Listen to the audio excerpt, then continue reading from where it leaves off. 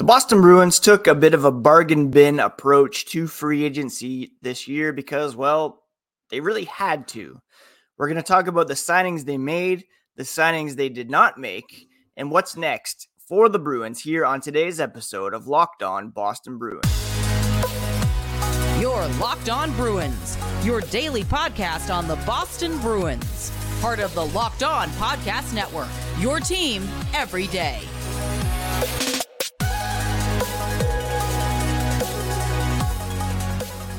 What is up, Bruins fans, and welcome back to the Locked On Boston Bruins podcast. I'm your host, Ian McLaren, and this is a daily show where we discuss all things Spoked B.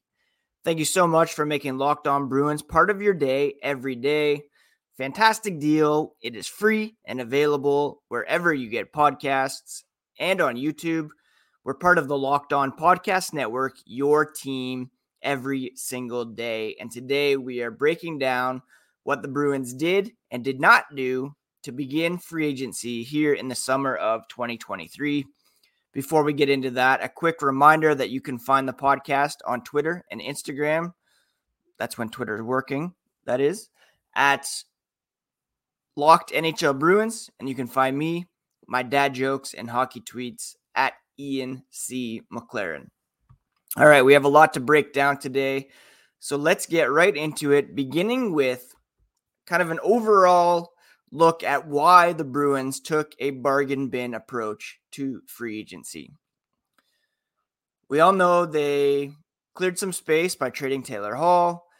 They bought out Mike Riley on Friday after the second day of the NHL draft, which we recapped on Friday's show. And despite all that, they still had to take this low cost, kind of low risk, mid reward approach in free agency. Look, they went all the way in and then some to win the Stanley Cup in 2023. And they're paying the price for it without the goodwill that would have come with winning the cup. Everybody thought trading Taylor Hall would free up space to re-sign Tyler Bertuzzi. But really, they needed that $6 million just to fill out the roster. They had like 9-10 open roster spots with $11-12 million in cap space prior to the Riley buyout. There wasn't just not enough money to fill out a roster. So you dump Hall's $6 million and you add Milan Lucic, James Van Riemsdyk, Kevin Shattenkirk, Connor Geekie for $5 million. Look, Taylor Hall wasn't dumped to sign Tyler Bertuzzi. Taylor Hall was dumped because the Bruins couldn't afford players like Tyler Bertuzzi and Taylor Hall. Tyler Bertuzzi was always a bit of a luxury, right? The Bruins went above and beyond the cap ceiling to bring him in, using LTIR when Hall, Nick Foligno, Derek Forbort were hurt later in the season. Bertuzzi was looking for term, and he didn't get it. He settled for a 1-year bet-on-yourself deal with the Toronto Maple Leafs, which is extremely unfortunate, disconcerting, unsettling, upsetting, and blaming Don Sweeney is a way to go there. Perhaps the Bruins could have done more to make it work with Bertuzzi. Maybe you move a Matt Grzelcyk or a Derek Forbort or both to make it work. But the choice is ultimately the players in unrestricted free agency, right? Maybe Bertuzzi just wanted to play closer to family. Quick drive up north to where he grew up. He played junior in my town, which is just about an hour west of Toronto. The choice is ultimately up to the players. But it really felt like the Bruins had a plan here. They wanted to keep both goaltenders, which it looks like they're committed to doing. Prioritizing a defense that led the league in goals allowed per game last season.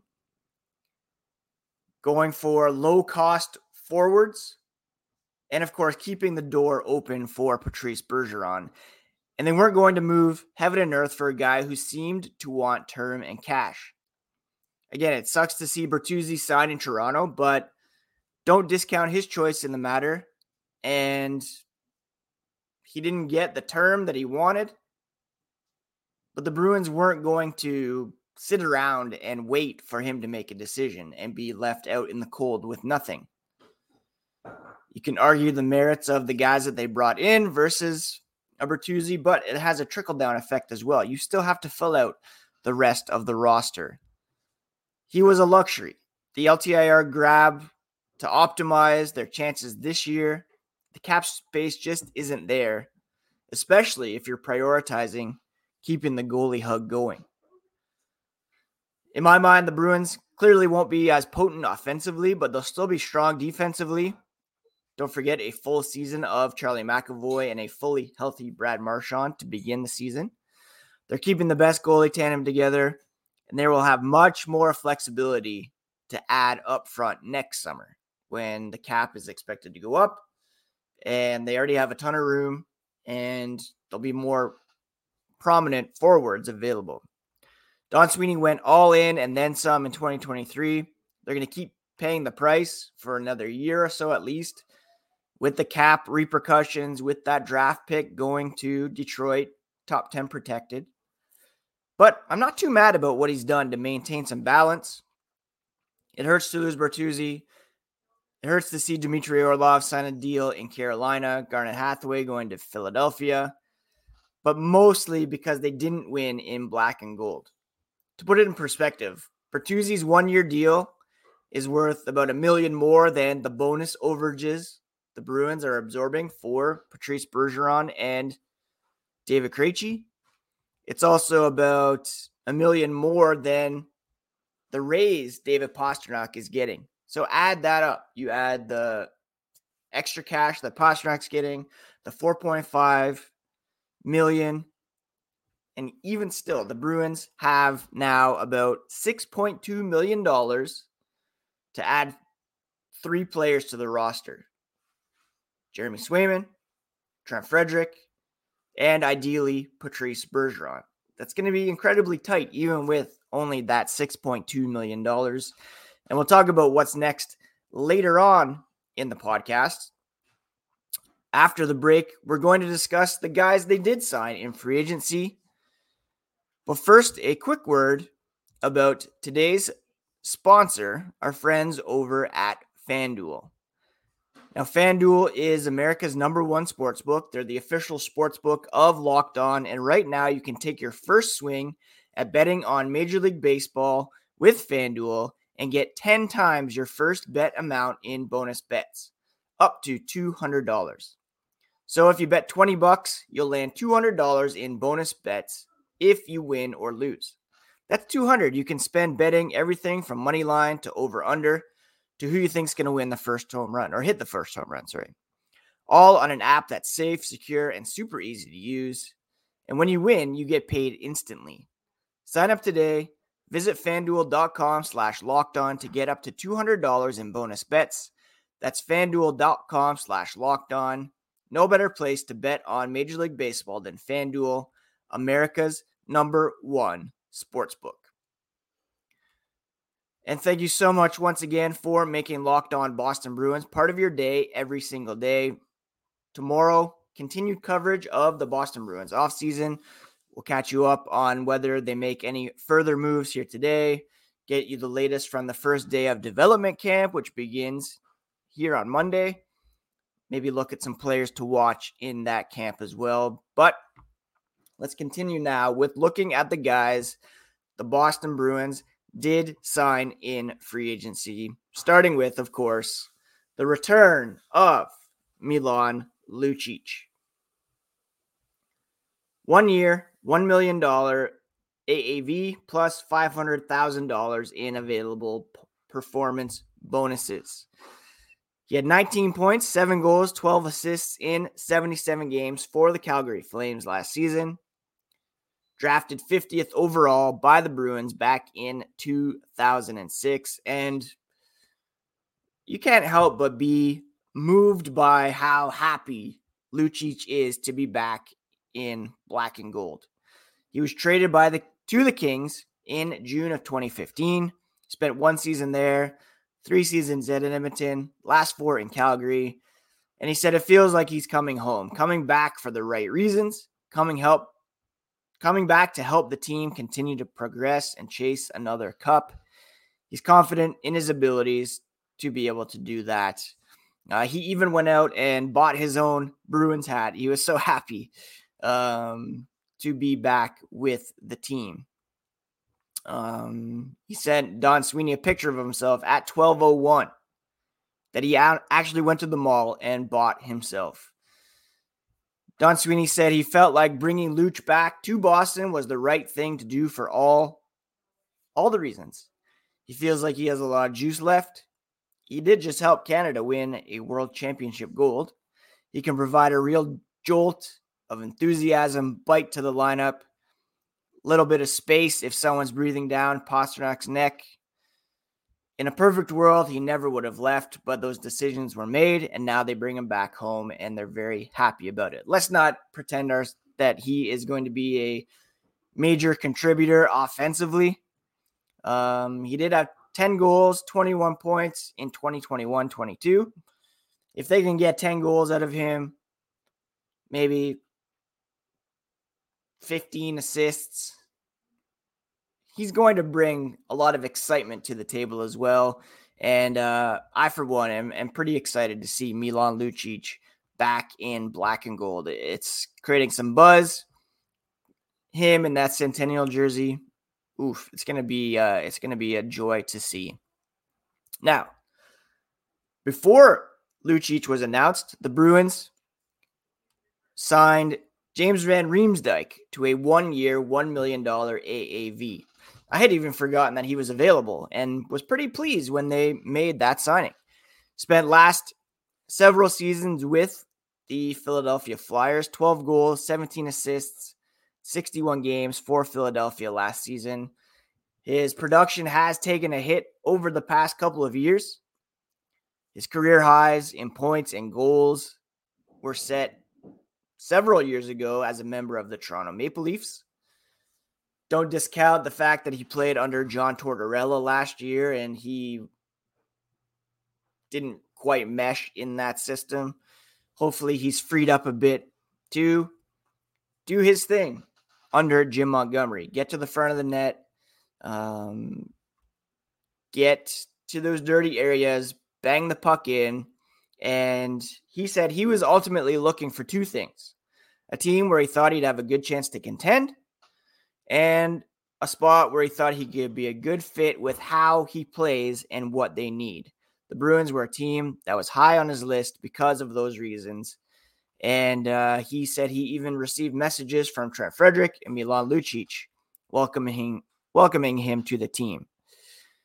Van Riemsdyk was a 2nd overall pick back in, 2000 and when was it? Anyways, he was a 2nd overall pick back in the day, and he has had a very impressive career playing with Philadelphia, Toronto. 2007 is when he was picked. Started in Philadelphia, went to Toronto, went back to Philadelphia, and now lands with the Boston Bruins. He said the Bruins, ever since he's been in the league, they've been a contender and standard, a culture that you want to be a part of. He thinks he has a style of game that he can bring some net front presence, some smarts, hockey sense. Definitely fits in well with how the team likes to play and how Jim Montgomery tries to coach the team.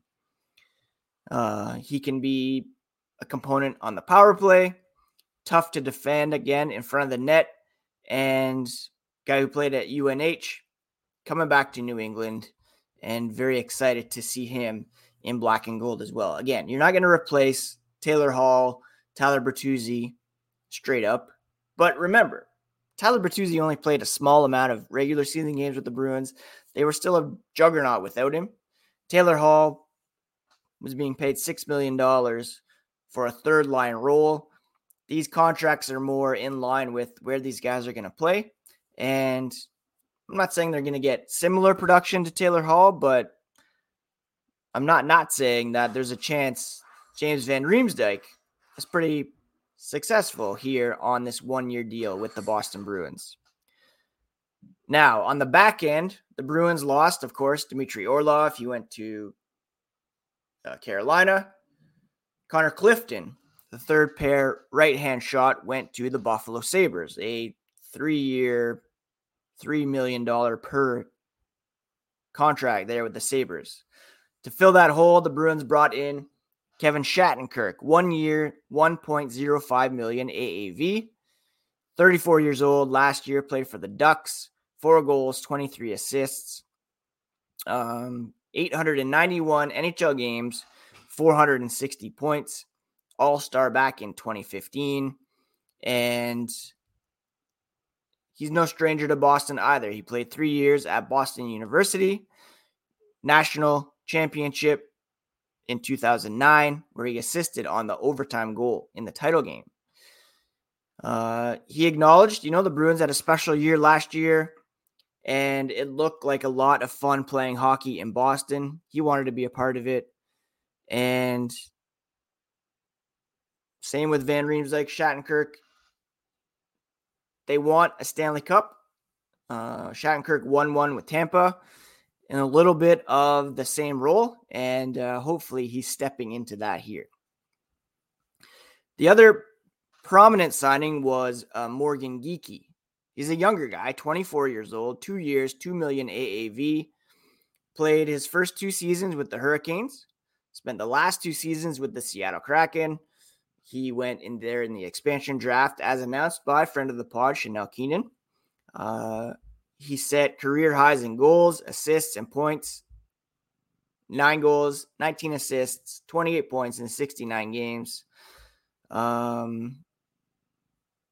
And he helped the Charlotte Checkers win a Calder Cup back in 2019. He's a third-round pick from 2017, and Sweeney hopes that he will kind of expand his profile, elevate his game, given the opportunity with the Bruins. He played just over 10 minutes a game on a really good Seattle team, and that's pretty good production. He could still have even better 5-on-5 production if given more minutes. He could play on the bumper, on the power play as well. Good release as a right shot, similar to, of course, Patrice Bergeron. His size, hockey sense, puck skill abilities, he'll be able to integrate into the group well. He's a big centerman. He's played a wing as well. Frederick could go in the middle of the ice. He's a left shot. Now you have lefty-righty that might be able to go into the third line and provide some depth scoring. Beecher's another guy who will hopefully push. Mark McLaughlin has played center and wing. Georgi Merkulov is there. And they can pin their ears back, come in and take the job and move the pieces around as we see. And that's another reason why the Bruins went bargain shopping here. They want to be able to give their young guys opportunities. So this isn't a case of, the Bruins are shutting the door on their young guys.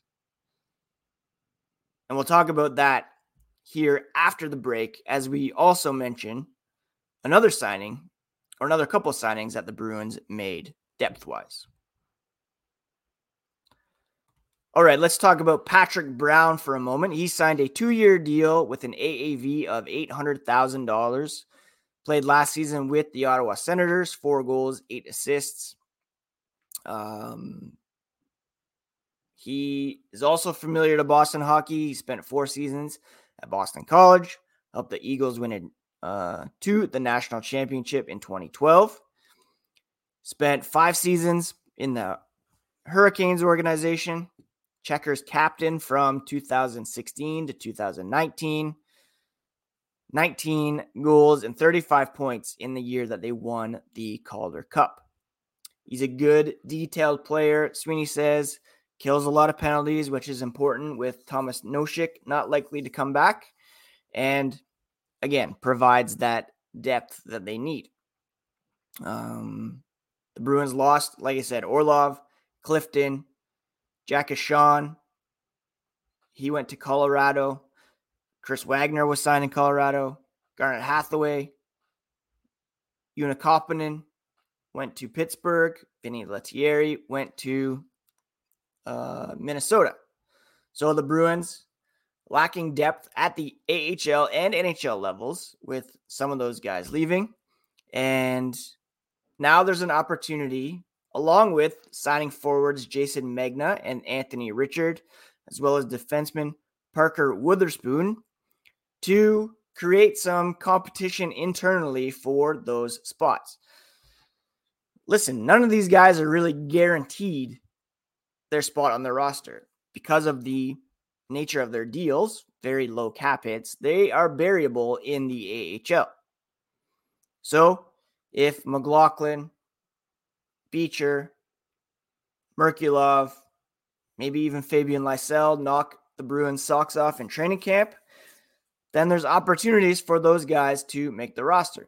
Jacob Lauko, Oscar Steen among them. Luke Toporowski also signed a 2-year entry-level deal with the Bruins. Looks like he'll probably start again in the AHL, but he's a guy who could come up. Now, when it comes to Patrice Bergeron and David Krejci, Sweeney said they still have to hear a final word from both guys. They're keeping an eye and an ear out for that and cross their fingers that maybe that falls our way. There was a report over the weekend that David Krejci was considering another return to Czechia to play in the World Championship in Prague. I still think it's more likely that Bergeron is back than David Krejci. Jeremy Swayman, he said he's been very consistent about where he wants to play hockey. Don't see why he wouldn't be playing hockey in Boston now and moving forward for a long time. Really good young goaltender. We're excited about having him and Linus Ullmark. So when it comes to what's next for the Boston Bruins, well, those are the two big priorities. Re-signing Trent Frederick, re-signing Jeremy Swayman, and hopefully adding at least one of Patrice Bergeron and David Krejci. Likely it will be Patrice Bergeron. Looking at their cap-friendly page, they have those 3 roster holes to fill and $6.2 million in available cap space. Now, they can go 10% over the cap. They don't have to be compliant until day before the regular season. And really, they really do need some help down the middle. I'm not super comfortable going into next season with Coyle and Zacha as their number 1 and 2 centers. If you can get Bergeron back, the situation looks a lot better.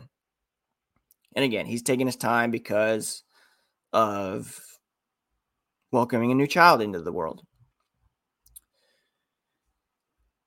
Don Sweeney also said, and I think this is really important, that you don't ever feel comfortable with where you sit in July.